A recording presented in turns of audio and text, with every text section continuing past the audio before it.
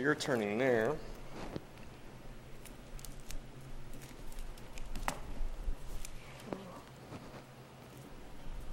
I want to come to a seemingly completely unrelated passage of Scripture in Philippians chapter 4. In Philippians chapter 4, verse 15, it says, "Now ye Philippians know also that in the beginning of the gospel, when I departed from Macedonia, no church communicated with me as concerning giving and receiving, but ye only. For even in Thessalonica ye sent once and again unto my necessity, not because I desire a gift, but I desire fruit that may abound to your account."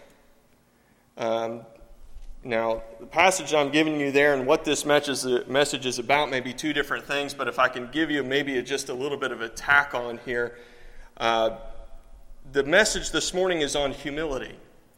But humility is kind of a tricky thing because usually when you think that you've got it, you don't. Humility is one of those things that we use feigned humility. We fake humility. We use it to get out of things, especially where it concerns the Lord. Especially when it concerns the call of God on a person's life, we'll fake our own humility and say, "Oh no, God, I could not possibly. Oh God, you couldn't use somebody like me. Oh God, I'm not gifted like that. Oh God, I'm not talented like that." You'll find an example of that in the person of Moses. Whenever the Lord called Moses out of the burning bush and all of that, you'll remember what was Moses' response. "Oh God, I stutter and I stammer and I can't speak well." Right? He looked for a way to get out of it. Now, granted, on the outside, that would look like humility. "Oh God, I can't. I'm just poor little old me. I've been 40 years on the backside of a desert and I don't speak well. Certainly, this isn't a job that you want me to do." But the Lord did want him to do. So what was it that Moses had? It was a feigned humility. It was an excuse. Now, why do I read what I read there in Philippians chapter 4 is because as a pastor, I think that's maybe one of the greatest things that a pastor could wish as he opens the Bible and preaches to his group of people. He says, "I desire fruit that may abound to your account." That whatever is said here this morning, it ought to be that there might be fruit to your account. I would desire to have fruit. I desire to have fruit in my own life. I desire to have fruit in my ministry, but the greatest thing that I can do as a pastor of a congregation is that I desire to have fruit of this ministry. I desire that there be fruit on your account. And sometimes what's really easy for a pastor to do is to say, "Well, okay, and get real caught up. Pastors get burdened about much serving, I guess is the way that the phrase goes. Become very Martha-ish in how they run the ministry and kind of run around and complain about all that it is that they have to do, and when the truth is that they have so much to do because they won't delegate anything out to anybody else, that anybody else may have fruit to their account. I desire for you that you have fruit. In Proverbs chapter 6, verse 16 through 19, it lists 6 things that the Lord hates, and 7 of them are said to be an abomination to him. The first on that list, as many of you know, is a proud look. I preached not too long ago on the subject of pride. I think this is a good, I don't know if the phrase is antithesis to that or just the other side of that coin. The Lord hates pride. If I can at all explain why it is that the Lord hates pride, it's a little like this. If you ever were in school and you had a group project and you had somebody that was part of your group that didn't do any part of the project, right? But because you did such a great job on the project, ended up earning an A, right? And that maybe you were the person that was part of the project that didn't do any of the work. Maybe you were the person that did all of the work. But anybody have a group project like that? Yeah. Okay. Here's the thing is that whenever it comes to you and the Lord did the whole project. You did none of the project. So pride is a little bit like puffing up and saying, "Look at what great things I did." And the Lord's saying, "You didn't do any of that. Look how great I am. Look how skilled I am." Oh, listen, I gave you your skill. I gave you your ability. I gave you your genetics. I put you in the home that you were born into. I gave you your circumstances. I gave you the ability to go out and get a job and earn a living. All that you have because of I completed the project. Even the fact that, hey, listen, I can't even brag about the fact that I'm going home to heaven. I added nothing to the project other than just putting my name on it. Right? I just added my name to the project, and the Lord said, okay, that's all you have to do. But listen, just make sure that you know and understand that I'm the one that completed the project. And so humility, all humility is just being right and honest about who it is that completed the project. The Lord Jesus Christ completed the project. I am where I am today because Jesus Christ completed the project. And He did a perfect job of it. The only credit I get is the fact that my name's on there, but all credit goes to Jesus Christ. That's the proper place of humility. Listen, you don't have to, be constantly walking around, lower than, whale poop on the bottom of the ocean and, oh, woe is me all the time. Listen, proper humility is just continually admitting that, listen, all glory and honor and praise, all that goes back to Jesus Christ. Amen? I've had to learn that over the years, and even in preaching a sermon, somebody will come back to the Bible, oh, it was a great sermon. You know what I've had to learn? I've had to learn how to say thank you and acknowledge that, listen, any great sermon came from the Lord, and so I'm just going to say thank you on His behalf because if there was anything good in it, it wasn't me anyway. But you can say thank you for some stuff, and you don't have to be, oh no, it was, Well, listen, that's a fake humility. That's, listen, I need to appear humble in front of somebody. And so that a lot of times faked humility is done in a way so that somebody thinks even more of you. Right? You understand what I mean by that? Listen, I'll appear humble so that somebody thinks more of me. What is that? It's really just pride. In fact, walking around and kind of having that excuse that the Lord couldn't ask me to do this or that because I have this hang up or that hang up, really is just pride. It's pride in your own inability, your pride in your own, whatever else it is. I couldn't be a Sunday school teacher. I don't know enough about the Bible. Well, listen, that's your own hang up. If the Lord's called you to go and preach a message, if the Lord's called you to teach a Sunday school class, isn't the Lord better than your hang ups? So you must think a lot of your hang-ups if that's what's keeping you from doing what it is that the Lord's called you to do. What is that? It's pride. So I thought it was humility. No, it's pride. Isn't it funny how those things get twisted around? You'll think that you're humble when you're actually full of pride about something. You're arrogant in your own inability. Don't you think God is bigger than your inability? Did God use Moses? In his stammering tongue and his stutter and all of that, it appears to me that God did a pretty good job with Moses. So what is that? Listen, humility a lot of times is saying, listen, the Lord is bigger and better than my imperfections. Because all of us have imperfections and flaws and things that we're not good at. I got a laundry list of things I'm not good at. I can give you a long list of things that I'm not good at. And listen, if you focus on everything it is that you can't do, you won't do very much. But if you say, God can use me to do that, then listen, I can go on and do some stuff. My message isn't on pride, but it's rather a character trait that stands in opposition to it, and that's humility. But you can't talk about humility without talking about pride, and you really can't talk about pride without hitting on humility. And rather than looking through and seeing what the Bible has to say on this general topic, we could spend time going through the book of Proverbs and all that stuff and seeing humility and pride showed in contrast. I want to take some time this morning. And if time becomes an issue tonight, we'll split it up and I'll preach the second half of it tonight. But I want to look at the life of one person. And hopefully it'll be an example to you here this morning, and that's the person of Gideon. If you're here in Judges chapter 6, look in verse 11. Judges chapter 6, verse 11. We'll go down through here and we'll read from about verse 11 through 16 of Judges chapter 6. Judges chapter 6, verse 11, it says, there came an angel of the Lord and sat under an oak, which was in Ophrah, that pertained unto Joash, the Abiezrite, and his son Gideon threshed wheat by the winepress to hide it from the Midianites. And the angel of the Lord appeared unto him and said unto him, the Lord is with thee, thou mighty man of valor. And Gideon said unto him, O my Lord, if the Lord be with us, why then is all this befallen us?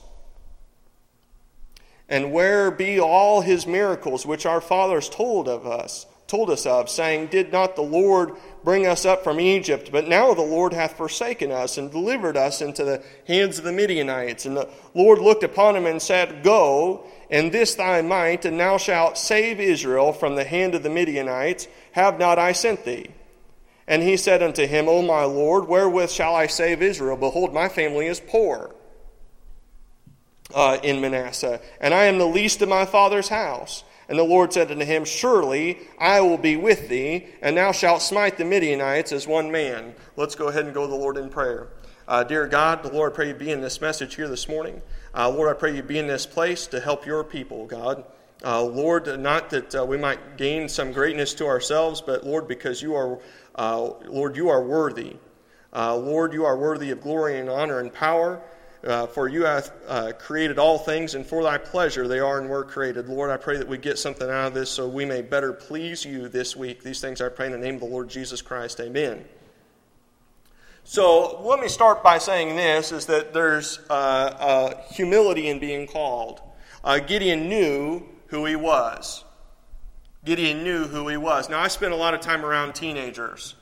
And teenagers are an interesting lot because they really don't know who they are, but a lot of them think a lot of themselves. There's one young man that I got to spend some time with. I mean, he's, maybe 5.5 feet. I don't know how tall he was, but skinny, little, scrawny little thing.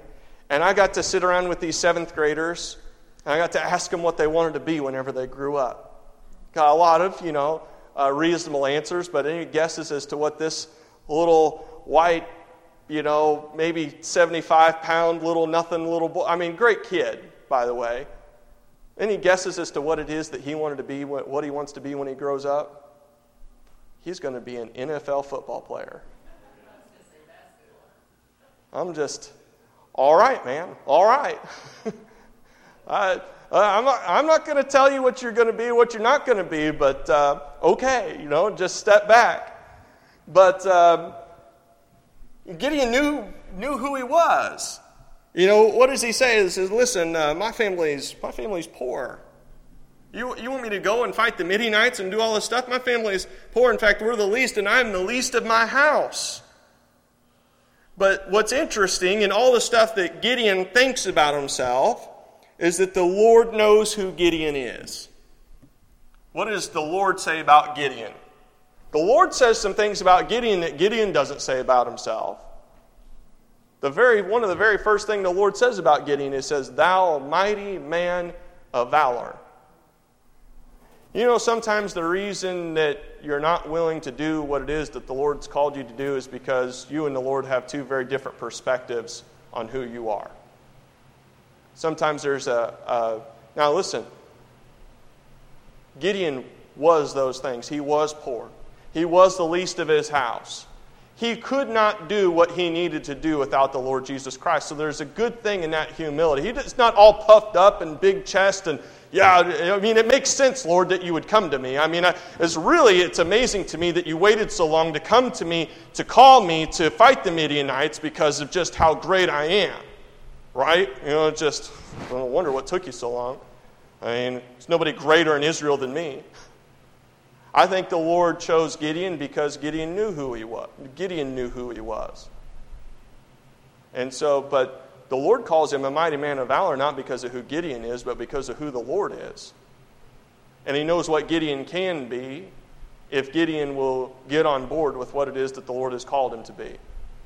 You'll see that throughout Scripture, the people that the Lord calls are not the same people that you and I would call. The Lord didn't try to correct Gideon. The Lord didn't say, you're not that poor, and you're not that least. He doesn't spend any time debating Gideon about what Gideon thought of himself. The Lord didn't tell him that he was anything different. Notice where the Lord found Gideon. I like this. The Lord found Gideon at work. He found him threshing wheat. If you notice when reading through your Bible, you'll notice a trend of the types of men that the Lord calls and uses. Over there in Exodus chapter 3, verses 1 through 4, do you know where and what Moses was doing when that burning bush showed up? Moses was out herding sheep. He was out at work. He was out doing just the regular, normal things, the things that he had to do in order to put food on the table. The Bible says that if a man doesn't work, he ought not to eat. The Bible says that if he doesn't work, he's worse than an infidel. The Lord finds working people doing normal working things, not special people. Somehow we've gotten this idea that the Lord uses somebody that has a doctorate of theology from some seminary someplace. Oh, those are the people that the Lord calls. No, in my experience throughout the Bible, I don't find hardly a single person in there that had a theological doctorate. You know that the Lord can use you, and it doesn't matter what your educational background is or what your working background is, the Lord can use you. And listen, you might be pretty humble about who you are and what your background is. That's fine. The Lord's not going to correct you about who it is that you are and what it is that you do, but you might be surprised that if you'd get on board with what it is that He's called you to do, that the next words that come after your name are mighty man or mighty woman of valor. But He finds him threshing. He finds Moses herding sheep. He finds others doing the same. He uses David, the least and the smallest of his brethren. Moses wasn't called when he was living in a palace and had all the power and influence and position that it could afford. Don't you think the Lord would call Moses when he still had some political weight over there in the palace? I mean, he didn't get out of the palace till he was 40 years old. Don't you think that'd be a pretty good position to have Moses in to call the nation of Israel out of Egypt? I mean, he could have pulled some political strings and he could have, buttered some palms and done some stuff. Oh, I'm Pharaoh's son. Let's get the Israelites out of here. Well, we'll take it on up to the Pharaoh and we'll bounce it off of him, and we'll take it over and we'll get a committee together and see what the impact is going to. No, He doesn't use Moses when he's in the palace. He uses Moses when he's been on the backside of a desert for 40 years after his life has been all messed up from murdering a guy and hiding his body in the sand, and he's been herding sheep so long he doesn't even know how to speak good. Part of a joke, but thank you.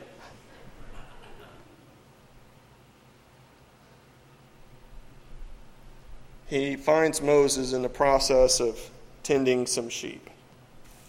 1 Kings chapter 19, verses 19 and 21, he calls Elisha. This is the person who picks up from Elijah. Elijah, you know what he was doing whenever Elijah came by and put his mantle on him and said, listen, you're going to be the new prophet in Israel? He was plowing a field. He had 12 yoke of oxen, and he puts his mantle on him and he says, come with me. Finds him at work. I think the Lord likes and appreciates men that have an affinity for just doing the regular things, the normal things. Maybe some of the things that they don't enjoy doing, but they're the right things to do. Because I'll tell you what, serving the Lord is not glamorous.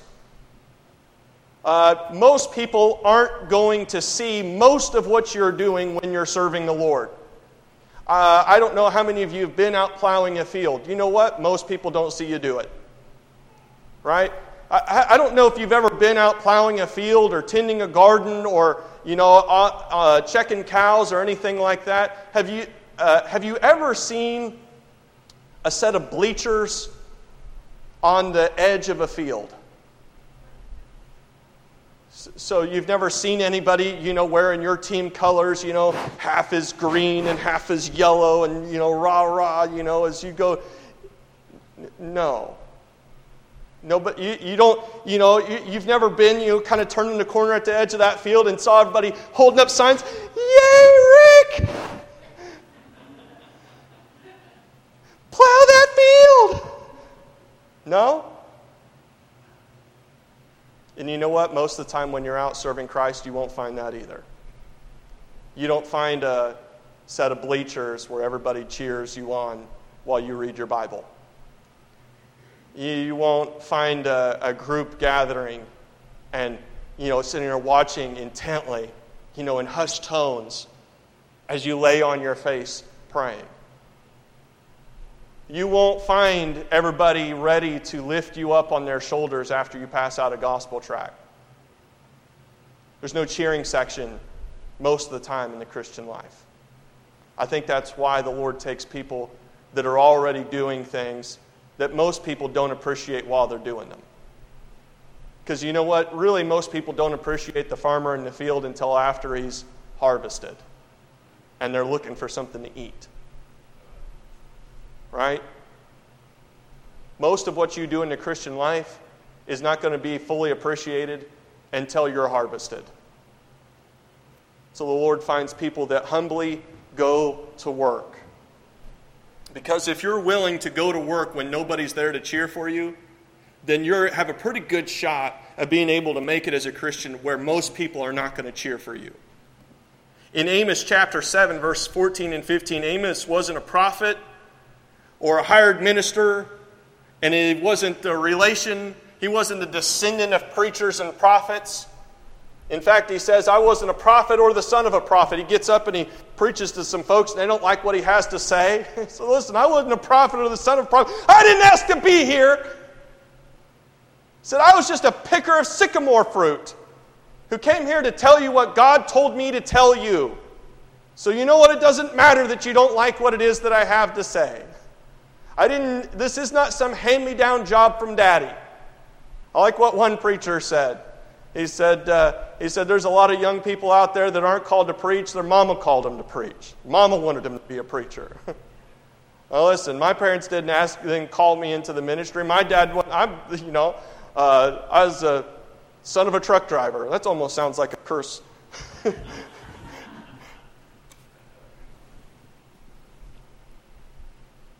Amos wasn't a prophet. He's just a man who had some herds and some fruit trees, and he was faithful and humble to do what was asked. We've looked before at the men that Jesus called, tax collectors, fishermen, mostly, and each of them, whenever Jesus Christ called them, they were on the job. Some of you, the Lord will come by when you least expect, but it'll be when you're on the job. It'll be when you are faithful and dedicated in what it is that you're doing, and you think, well, I'm nobody from nowhere. Great, perfect. The Lord loves nobody better than nobody from nowhere. And listen, you're pretty well dead center in the middle of nowhere, so you've already got half that figured out, right? You understand you're from nowhere, right? Now all you have to figure out is that you're nobody. And you're halfway there for the Lord calling you to do something great.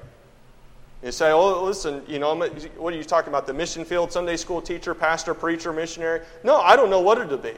The Lord's called you, though. The Lord's got a call for it. It may not have some, fancy position, title, or anything like that. It may not be some paid position at all. The Lord may call you to go across the street. The Lord may call you to pray for somebody. The Lord may just call you just to be a more dedicated Christian. The Lord may just call you to set aside some time to read in that book. But the Lord's calling you and drawing you unto Himself. Let's come back here to Judges chapter 6 and look in verse 22. It says in verse 22 of Judges chapter 6, it says, and when Gideon perceived that he was an angel of the Lord, Gideon said, Alas, O Lord God, for because I have seen an angel of the Lord face to face, the Lord said unto him, Peace be unto thee, fear not, thou shalt not die. Then Gideon built an altar there unto the Lord, and called it Jehovah Shalom unto this day.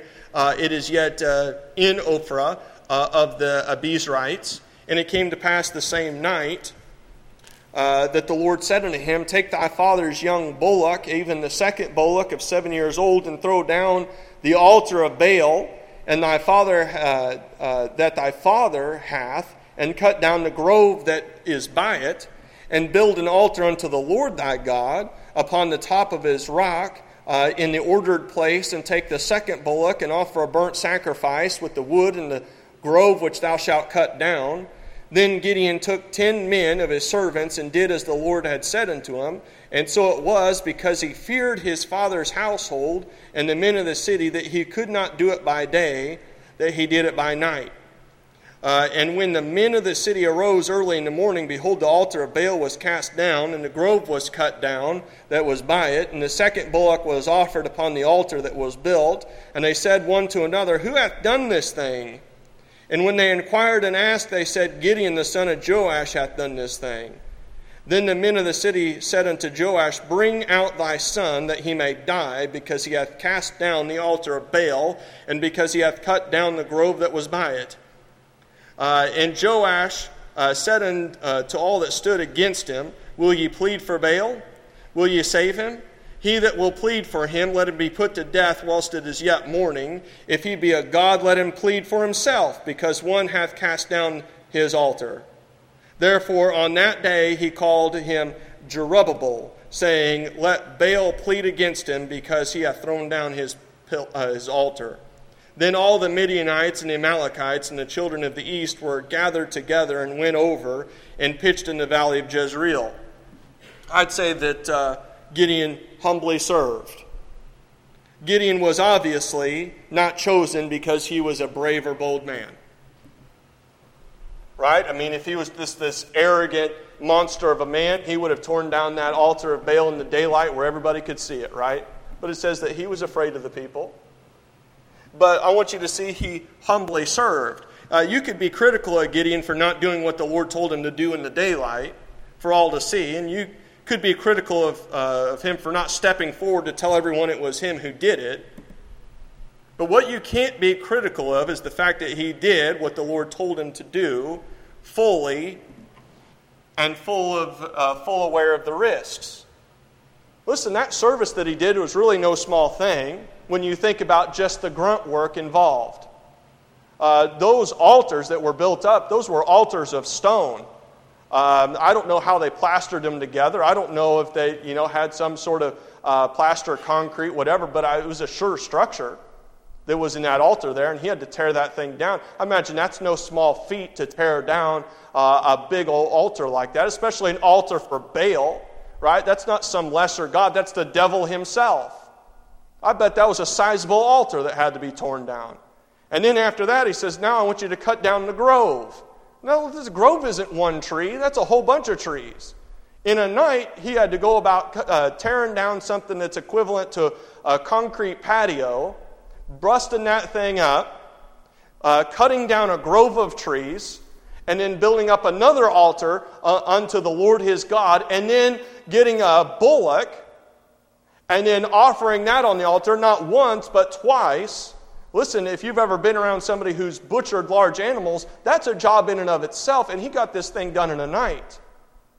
When you start thinking about the actual process of everything that took place for Gideon to get this thing done, Gideon put in the work.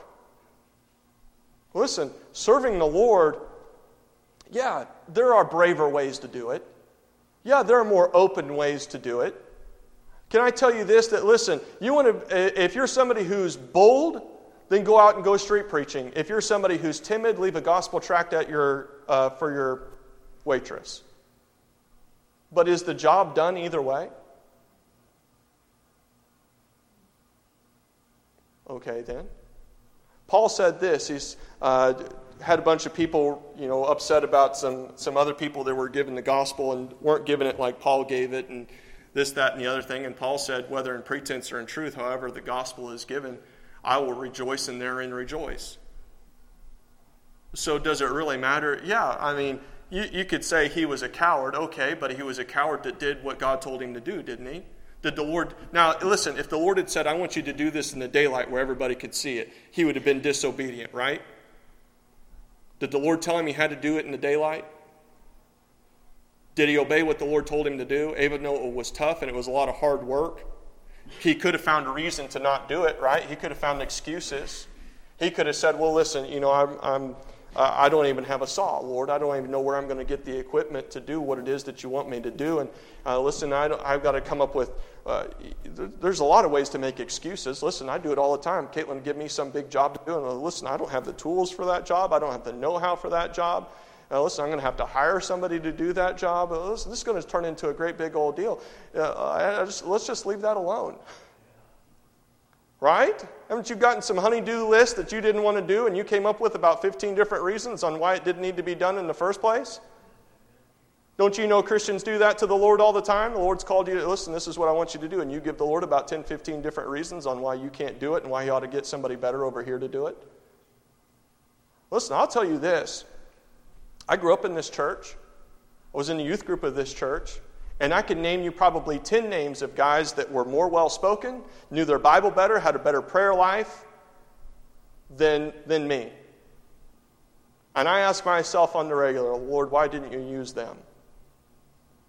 And I ended up going into Bible school, and I was in a pretty good class of Bible school students. I wouldn't put myself anywhere near the top of the preachers in my class. Anywhere near it. I could name for you 15 other guys that could do a better job preaching, teaching, praying, and being a better example than I can think of me. I know of only 2 other guys in my class that are pastoring churches. Now, that doesn't mean that all of those guys were called to be a pastor. There's a lot of them that went off to the mission field and all those types of things. All I can say is this, is that, listen, you can't look around at what everything else that's going against you is. And if you just do this one thing, just be willing. And you'll find that if you just are consistently willing to do what it is that the Lord is calling, you'll find yourself in the minority serving more often than not.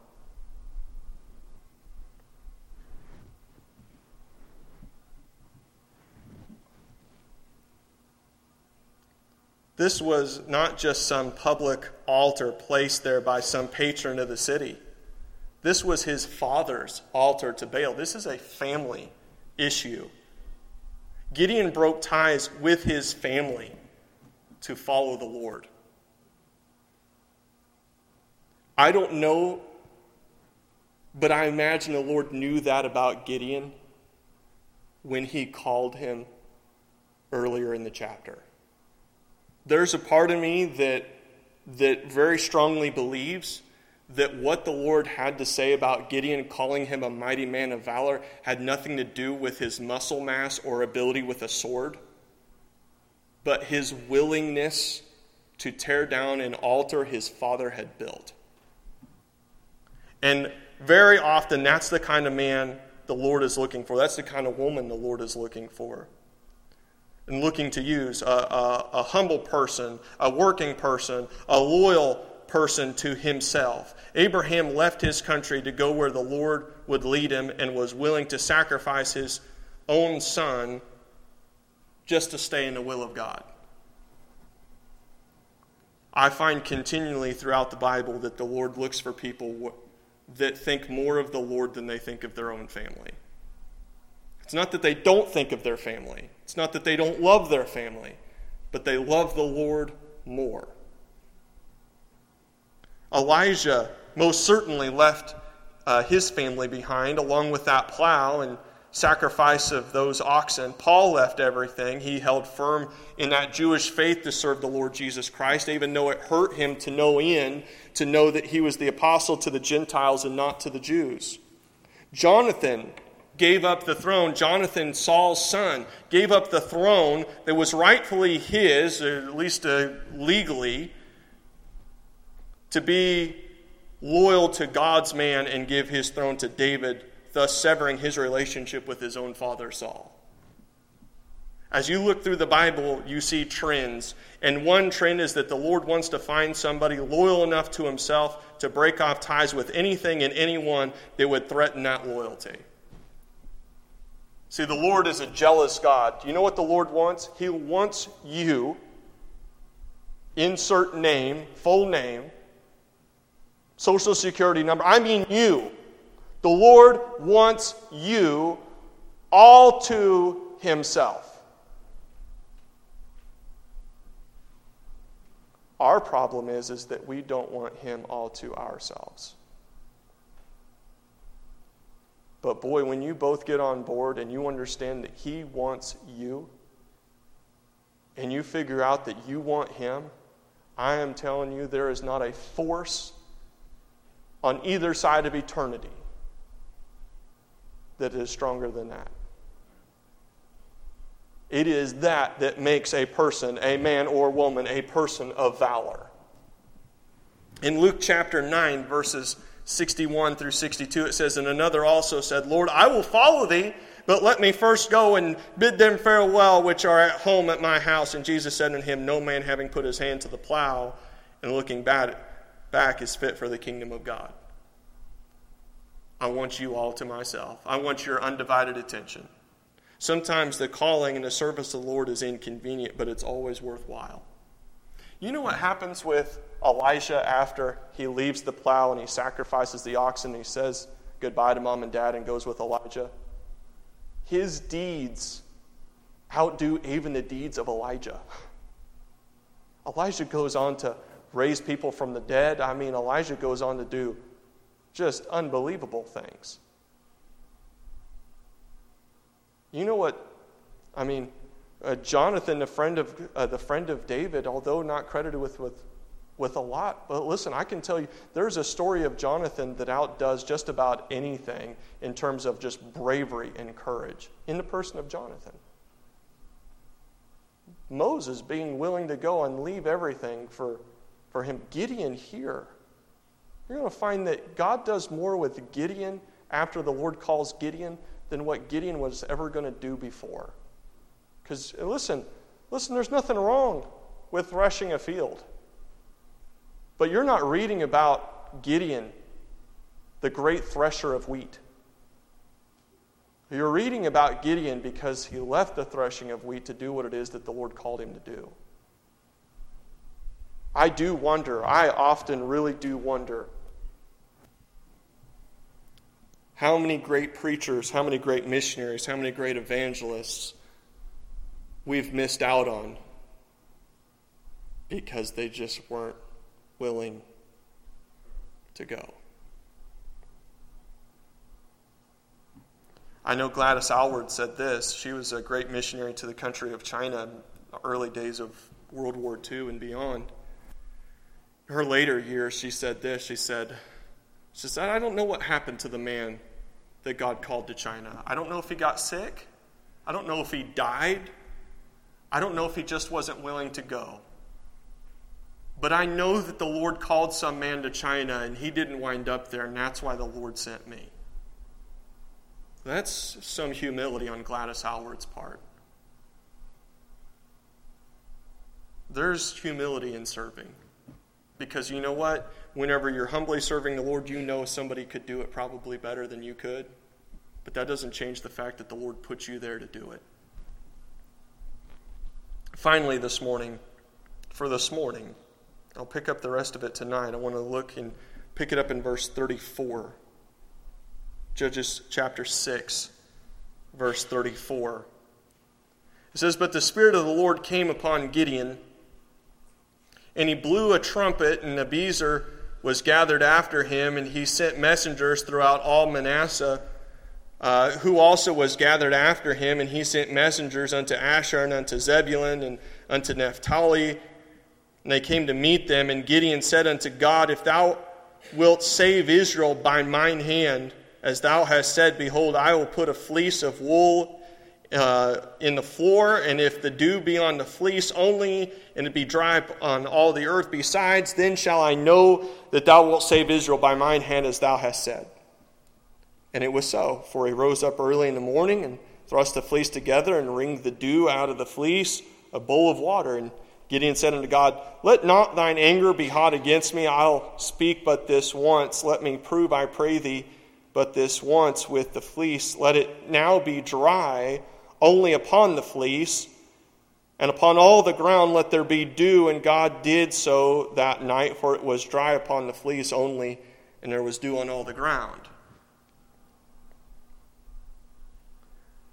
If you notice, there's nothing that Gideon has done yet that has been of his own will or inclination. Gideon doesn't think to himself, maybe the Lord meant for me to do this, and run off to accomplish his own plan. There's nothing where Gideon says, you know what, I've got a good idea. I'm going to go fight the Midianites over here. You never find an instance in all this time with Gideon where Gideon gets a thought to himself and says, I'm going to go do this. Listen, that happens with a lot of other folks. You look at the King Saul. Saul was doing real good until he decided, you know what, I think I'd like to be the priest. And I think I'd like to offer an offering if Samuel's not going to show up. I think I'll do that. You know, there's plenty of times where David messes up. David says, you know what? I think I'm just going to stay home from the fight. You know, there's been a lot of fight going on in a time whenever kings go forth to battle. I think I'm going to stay home. And he winds up in a situation with Bathsheba and Uriah and all of that mess. You'll find instance after instance after instance in the Bible where somebody messes up because they got an inkling to themselves. One of the greatest kings that Israel ever had was a man by the name of Josiah. I mean, Josiah's prophesied about 400 years before he ever shows up. And Josiah comes up and he reads, finds the word of the law in a dusty old room someplace, and he gets to reading that, and it says, listen, the rest of the people need to hear this. Has a guy stand out there, and they read the law to everybody. Everybody gets right. There's great big revival in Israel. Josiah is one of the greatest kings and one of the youngest kings Israel ever had. Great deal. You know how Josiah dies? By getting in a fight he was never supposed to be in. He goes out to fight Egypt. The king of Egypt says, listen, I don't have any quarrel with you. You don't need to come out here to fight. Josiah goes out and he gets in a fight that God never told him to get involved in and gets himself killed.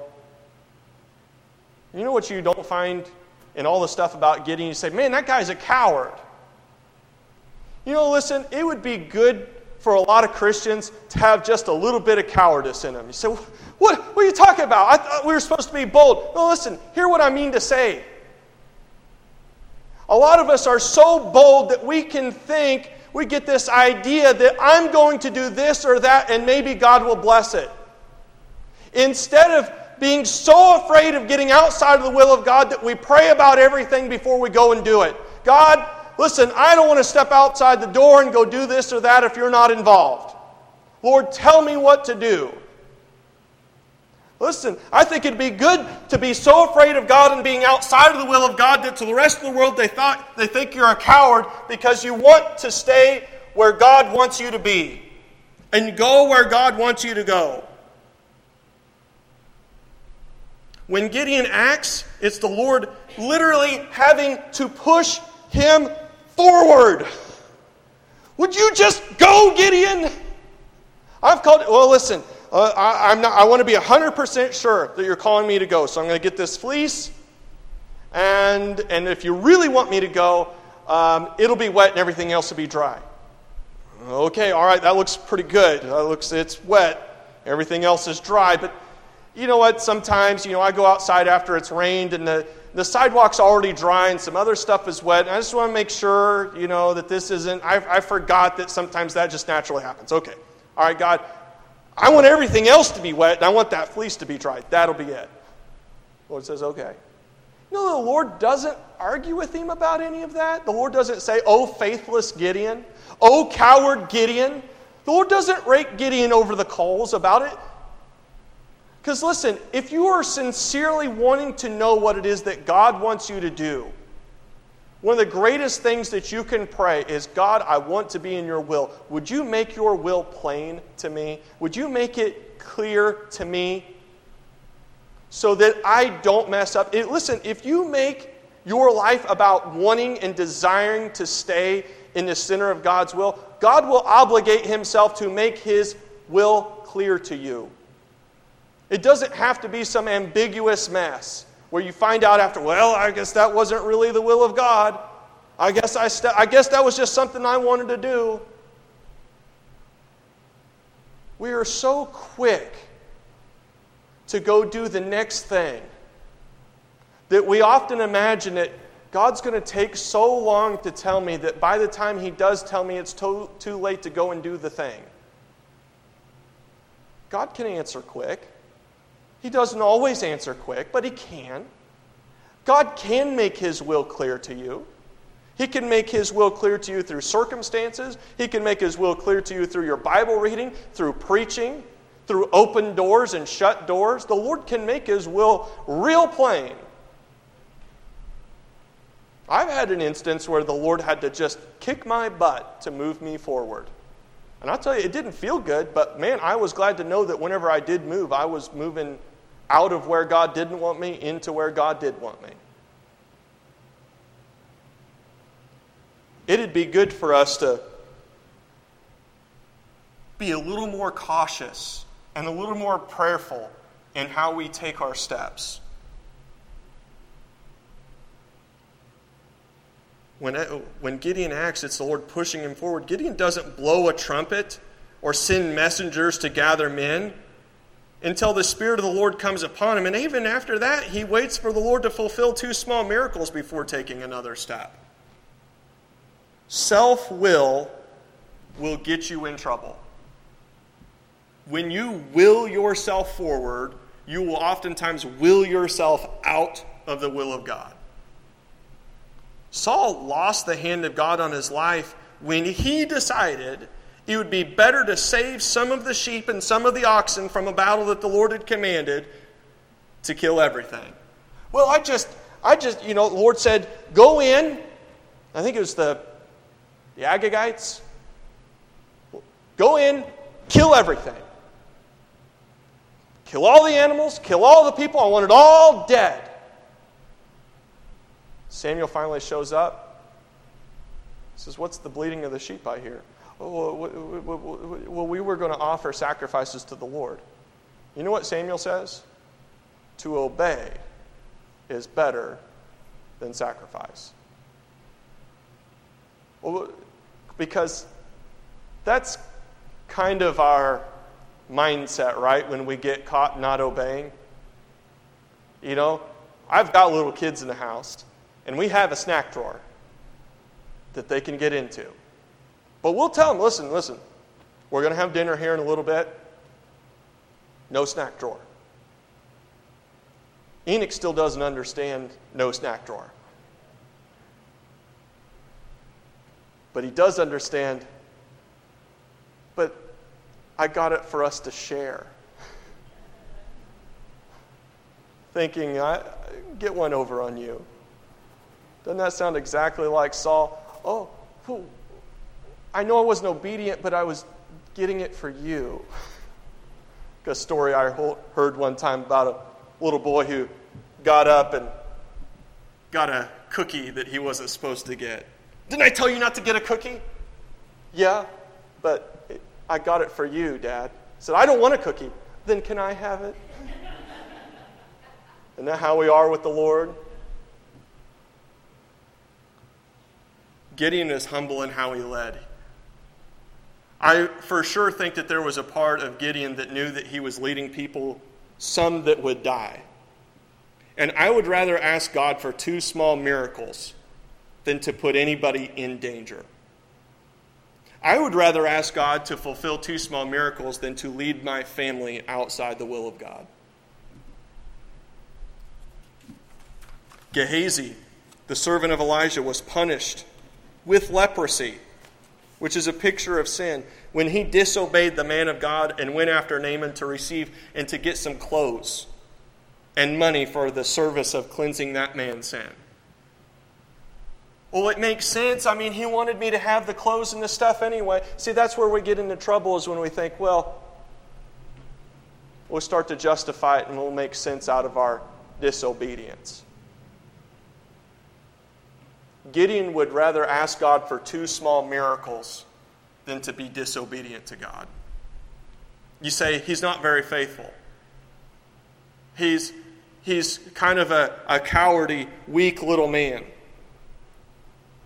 But you know what? In all the stuff that I read, I don't find one time where God calls him a coward or calls him weak. I found on multiple occasions where he called him a man of valor. Gideon is strong in ways that we no longer accept or celebrate strength. Balaam was a man who knew God face to face until his name became synonymous with the devil worship, when he tried to curse the children of Israel after the Lord told him not to, and he did it with the desire to get unbelievably wealthy. How often have you ever had that thought, oh man, that lotto's up to about $1 billion. Think of how much I could give to the church and to God if I just got the right numbers, God. Just give me the right numbers, God, and I'll tithe 50% of it. Well, maybe not quite, but 45% probably plenty. Well, you know, they take so much out of taxes that really probably 20% would be fine, because a lot of it's going to get taxed crazy. But at the end of it, you're giving God like 2.5% and saying, well, that'll be fun.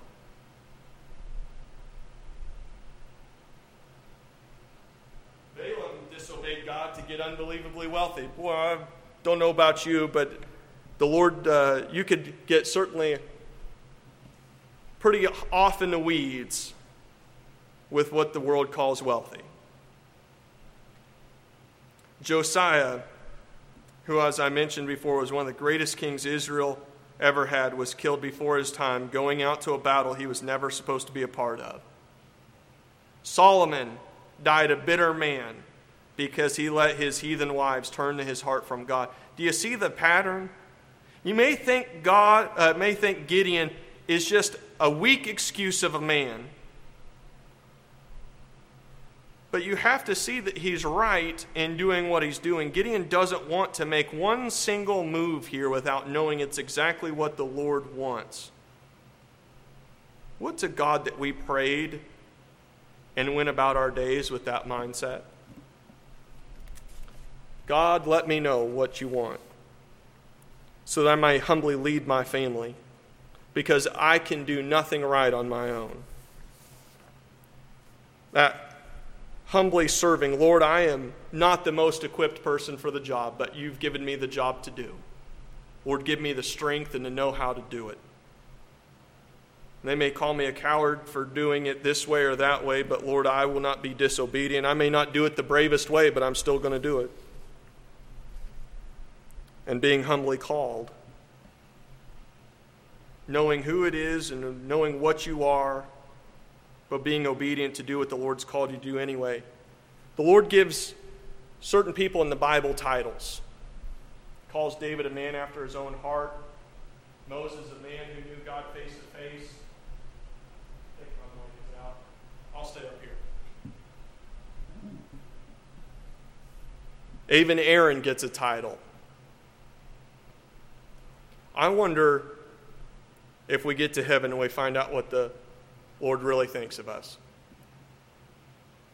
Because just being a man, reading Gideon as a man,